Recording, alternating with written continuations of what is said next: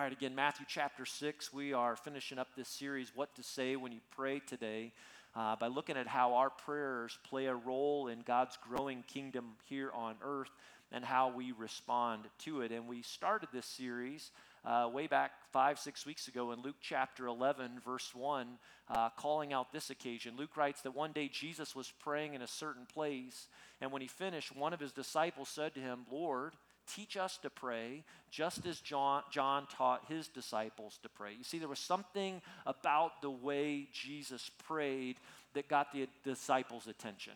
And it didn't take long spending time with Jesus before they discovered that prayer was the secret sauce, if you would, behind Jesus and everything he did. And because the whole point of being a disciple is to imitate the teacher, all right, the disciples asked Jesus to teach them how to pray. The same is true for us. If we're going to follow Jesus in this world, if we're going to call ourselves disciples, our aim ought to be to model our lives after Jesus, all right, to imitate the teacher. And if we're going to follow Jesus in this world, then we need to learn to pray as Jesus prayed. Prayer is how you talk to God. It's how you relate to God. And Jesus understood this, so he taught his disciples to pray by giving them a prayer. We call it the Lord's Prayer. Maybe you grew up in a tradition where they refer to it as the Our Father. Say it with me. It comes out of Matthew chapter 6, starting in verse 9. Let's read it out loud together here, beginning at the Our Father. Our Father in heaven, hallowed be your name. Your kingdom come, your will be done on earth as it is in heaven. Give us today our daily bread, and forgive us our debts as we also have forgiven our debtors. And lead us not into temptation, but deliver us from the evil one. For yours is the kingdom and the power and the glory forever. Amen. And over the last 6 weeks, we've been working line by line through this prayer, but we arrive at this last line today. For yours is the kingdom. Yours is the power. Yours is the glory forever. Amen. If you're looking at a Bible of your own, you might be alarmed at something. And this is likely true of most everyone here. But in most translations of the Bible we read today, this final line isn't there. It's probably not in your Bible, but instead just a tiny footnote maybe. If you have a study Bible that points you to the bottom where there's this footnote that says some manuscripts don't include, for yours is the kingdom, the power, and the glory forever. Amen. Now why? Why is it? Why is it left out of our Bibles, but yet we're familiar with it? It's how we've been taught to pray a prayer like this. Well, here's what scholars have concluded. And again, this is just based on information but it's this, that these words aren't found in the oldest, most reliable manuscripts of the ancient text. And we don't know for sure, but here's what many speculate. They speculate that as this prayer was adopted by the disciples and eventually embraced as a prayer to be prayed by Christians out loud and in the church, that the final line was added and was added with great intentions.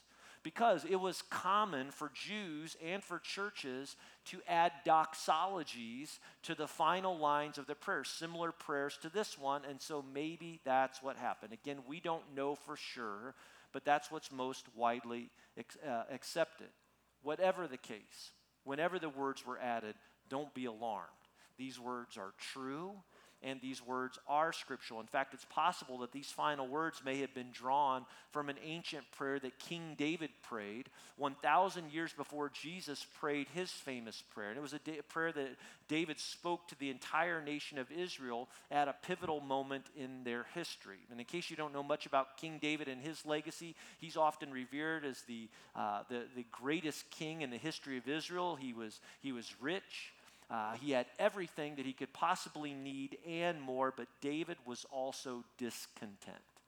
And not in discontent in a way that many of us were discontent when the Chick-fil-A was closed for a few months this summer and fall as they were doing the remodeling. I mean, it was more than that, but David was discontent because he wanted to do more for God. And some of you know that feeling. Many of you know that feeling. With your lives. Like you want to make your life count. You want to do something great for God and make a difference for others with the time you've been given here in this world. That's what David wanted. And because his heart was so full of gratitude, his desire, his dying wish was to do something bold for God. He wanted to build a temple for God. And so 1 Chronicles 29, it's in the Old Testament, records the beginning of this temple realized when David envisioned this magnificent structure, something to be marveled at as people would marvel at the Roman Colosseum many years later. And while the temple would certainly cause people to awe at its size and its design, David didn't want people to look at the temple and see a building. He wanted them to look at the temple and think about God, to look at the temple and realize that's where you go to worship and to be with God. And so it was to be a place, it was going to become a place where people would go to worship him. And so to get the project rolling, David invited the people of Israel to give financially towards this vision, and then he led the way. He modeled the way for them. He gave a gift of gold and silver that some historians estimate was equivalent to roughly $5 billion. And some suggest $5 billion was likely his entire treasury, everything that he had. I mean, that kind of generosity was unheard of, even for a king, but in an act of humility and devotion. This is David's way of saying he was giving it all to God, that God, it's all from you, and it's all for you. And the interesting thing is that the people followed David's example, and together they gave generously towards the construction of this temple. And as they were bringing their gifts, David offered this prayer. See if it looks familiar. It comes out of 1 Chronicles 29, verse 11. David prayed, "Yours, Lord, is the greatness and the power and the glory and the majesty and the splendor, for everything in heaven and earth is yours." He says, "Yours, Lord, is the kingdom. You are exalted as head over all." Sound familiar?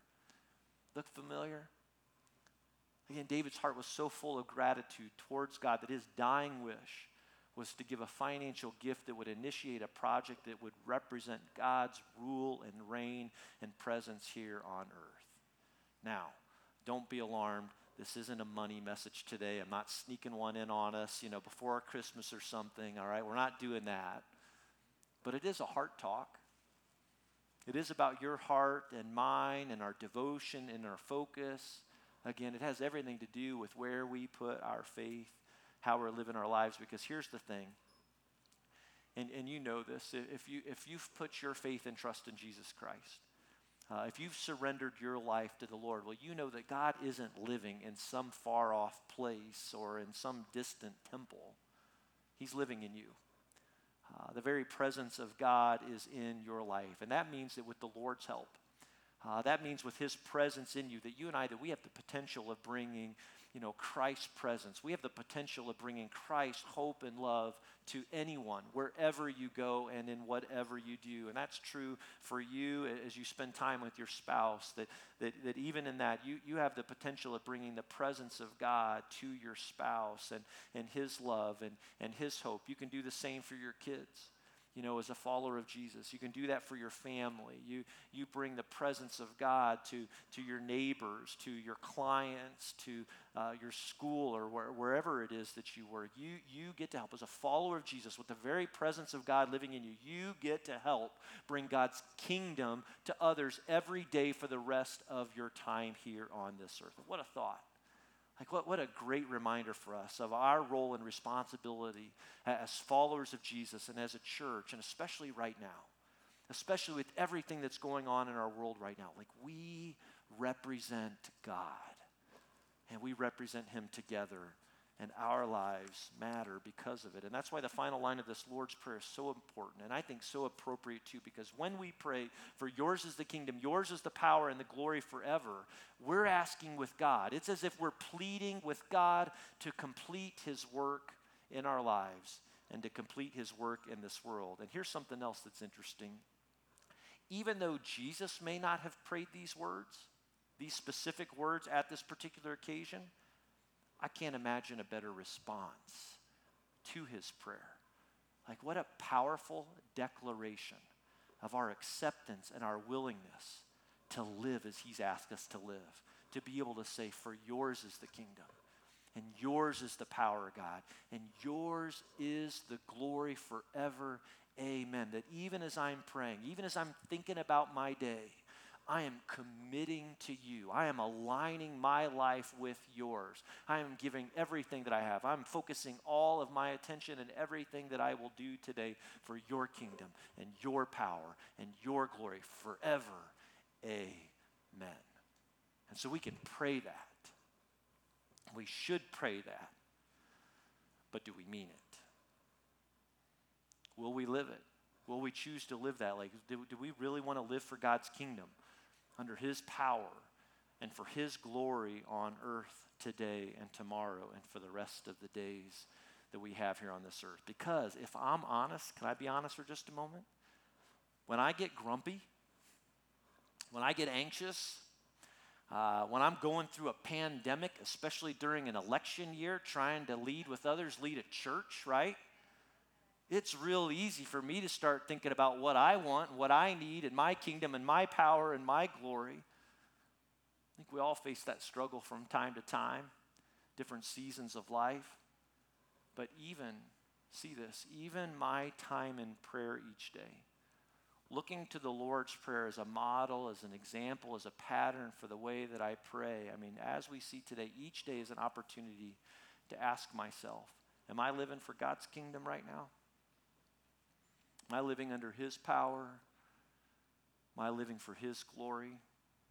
Or am I making everything about my little kingdom here on earth? Which is an interesting way to think about it, because it's one thing to think about God's kingdom here on earth, but we all have, whether we realize it or not, we all have our own little kingdoms here on earth too. We all have places where we invest time. We all have places where we come into contact with people, places where we have the potential to influence others. It's where you work.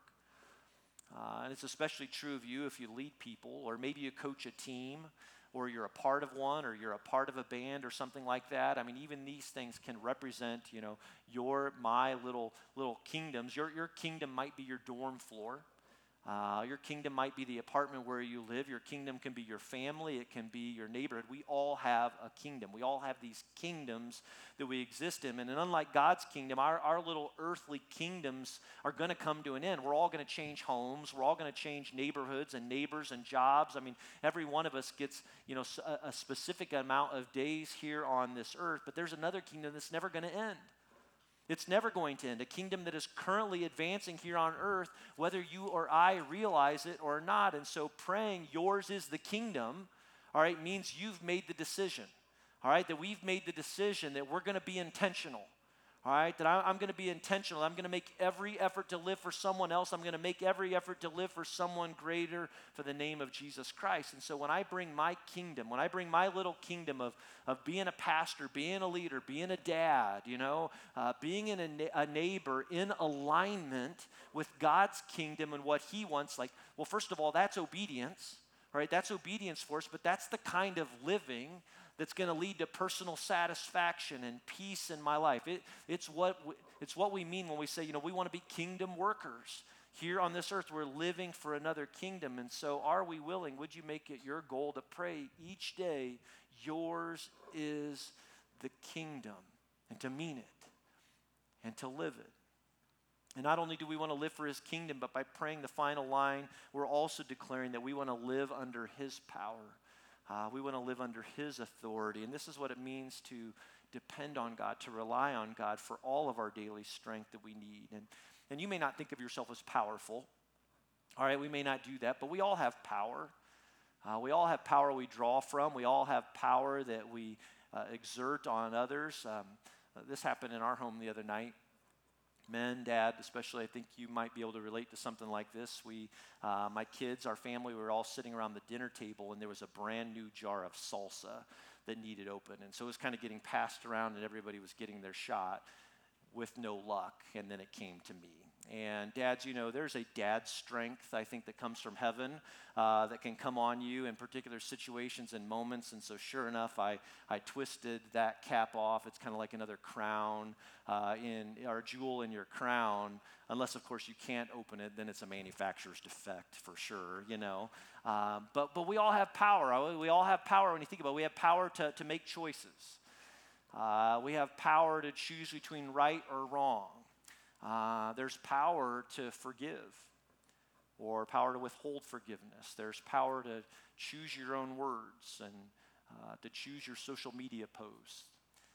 There's power to go about our daily routines. That strength is coming from somewhere. It's a strength that comes from somewhere. And if there's one thing in my mind that this past year has revealed to us, it's all of the different places that we go looking for strength and power and significance and security, and at the same time, how unreliable these earthly alternative sources can really be. Like, we all know how easy it is to go looking for strength and power and security in things like politics or a particular candidate or political party. We feel like we have power. At least this is true of me when we're so in control of our lives. We control the routine. We control the schedule. There's power in that, right? There's some significance in that. There's power in staying healthy right now, in saying you're healthy. We find power through our finances. And now think about all of the ways that this false sense of power and control has taken a beating this past year, whoever you are. Like if your candidate lost, or we all know what it's like to lose control of our schedules, our routines. Jobs have been impacted. School years changed. Personal finances have really taken a hit for some. So many are living in fear about COVID and now the vaccine that's coming. We've all experienced moments of helplessness and so many things that have been taken away. There is one source of power that has not been shaken, that will never be taken away from us as followers of Jesus. And that one source and source of strength and power is available to anyone who has trusted and will call upon the name of the Lord. And that power comes from God. And so when you pray, yours is the power. We're acknowledging that God has unlimited power. We're acknowledging that he has infinite power, and that power is available to each of us every single day. It's why the Apostle Paul prayed this. He prayed these words for a church like ours, a church in ancient Ephesus. And they come out of Ephesians chapter 1, beginning in verse 18. This is Paul's prayer again for people like you and me. He prayed this, the Apostle Paul. He says, I pray that the eyes of your heart may be enlightened, all right? That you might see what's up, see what's true, even in the chaos, even in the frustration. He says, in order that you may know the hope to which he has called you, the riches of his glorious inheritance in his holy people. He continues, and is incomparably great power for us who believe. That's what you have. That's what we have as followers of Jesus. There's no comparison. The power that is available to each of us as followers of Jesus, that power is the same as the mighty strength he exerted when he raised Christ from the dead. And so the same power that God used to raise Christ from the dead is available to each of us today when he raised Christ from the dead and seated him at his right hand in the heavenly realms, far above all rule and authority, power and dominion, and every name that is invoked, not only in the present age, but also in the one to come. And God placed all things under his feet and appointed him to be head over everything for the church, which is his body, the fullness of him who fills everything in every way. Why would we settle for anything less than God's power and his strength for our lives? It's available to each of us. See, he has what you need. God's power is available for every single one of us, and it's a power that can lead you through this month. It's a power that can lead you through this winter, and there is nothing like his great power. And when we learn to trust and when we learn to submit to that power, that's when we find peace and security and the strength to keep living. And when we lean into and we trust his power, that's when we really see him moving. Like the more we hang on to God's power, the more we lean on his power, it's when we see him moving. We see him moving in our lives. We see him moving in the people around us. It's when we become dependent on him and really trust his power, that our power, our faith grows even as we pray our prayers, The more I'm leaning into his power, the more faith I have in trusting him with the prayers that I'm praying and the potential that we have to see God answer prayers in ways like we never have before. Finally, this concluding line is about surrendering our lives to him. in such a way that he gets all of the credit and the glory. And that's why we pray. That's why we're invited to pray. Yours is the glory. All right, yours is the glory. Glory means greatness. It means splendor. It means significance in the eyes of others. When we pray, yours is the glory, we're giving God credit. We are giving him credit for the good things that he's doing in our lives. We're giving him credit for the good things that he's doing around us in our family and in this world. And this is where, when we pray this is where we've got to fight our egos. All right, we got to ask the Lord to help us overcome our egos because we all want some glory, right? I mean, we all want others to take notice of what we're doing. I mean, that's why else is Facebook and Instagram so popular, right? I mean, we all post our very best. We want others to see what we're up to. I post my run on Strava because if I'm honest, I want you to see that I ran 8 miles, all right, in negative splits, all right? We all want a little credit, all right? We all want a little glory. Watch some football today, and when a receiver catches a 15-yard pass and celebrates like they just won the Super Bowl, all right? I mean, we all want a little credit. We all want the attention. And the Bible says we exist for the praise of his glory, that we are here for him, and we are here to give all of the credit to him, and that means he should get the credit for what he's doing in this world, and certainly for what he's doing in our lives. Yours is the kingdom. Yours is the power. Yours is the glory. Pete Greig says this about the final line of the Lord's Prayer. He says, to pray the closing lines of the Lord's Prayer is to give the kingdom, the power, and the glory back to God. It's to give him our little empires, family, ministry, career, whatever it may be, and say, yours, Lord, is the kingdom. It's to give him the power bases we've built and say, yours, Lord, is the power. And it's to give him our credibility, our trophies of success, and say, yours, Lord, is the glory forever and right now. Can you see how the final line of the Lord's Prayer is so much more than just some really nice words and a really nice ending? It's a declaration. It's a surrender. And not just once in your life, but I want you to see the importance of praying these words, even praying these words every single morning, even if it means getting up 30 minutes earlier than normal, and how these words and the power of these words can influence your day, how these words can influence your relationships, how praying in these words can influence your attitude about school, your attitude about the job that you're going to, how it influences your financial resources and how you manage those. And again, your thoughts about so many different things. And I'm not saying that you might not have to come back to this prayer again at lunch, all right? Because it may just take everything in you to get through the morning, and to invite the Lord to help you get through the morning. But to pray it again at lunch and maybe pray it again in the evening when you're trying to recover from a tough day. Hey, these last 6 weeks, working through the Lord's Prayer together, it's been fun calling out these different things that Jesus prayed and what he was talking about. And I think there's some great information I hope you've gained from all of this. But please don't miss the point. The point is this. The point is that we want to pray. I want you to want. Let's be people that pray. My hope, my prayer for you is that if you're not already, that you will make this effort to get alone with the Lord every day. For me, I think it works best in the morning. I like to begin my day that way. It influences the rest of my day. Some of you know that. You've experienced that. You do the same. But to be people who pray. And if you have been praying and are struggling in it, to be encouraged, to keep going, to keep trusting. And not only for yourself, individually, but what it means for us as a church. Because if we want to be a praying church, we've got to be praying people, all right? And if we're praying people, then we can be a praying church. And wouldn't it be awesome to pray some prayers and to point to some occasions where God answers prayers and be able to say that doesn't happen apart from prayer? That our prayers become the secret sauce, if you would, behind our lives and the way that we're living, that we want to live. That our prayers become kind of the secret sauce behind our church and everything that we're doing and everything that we hope to be.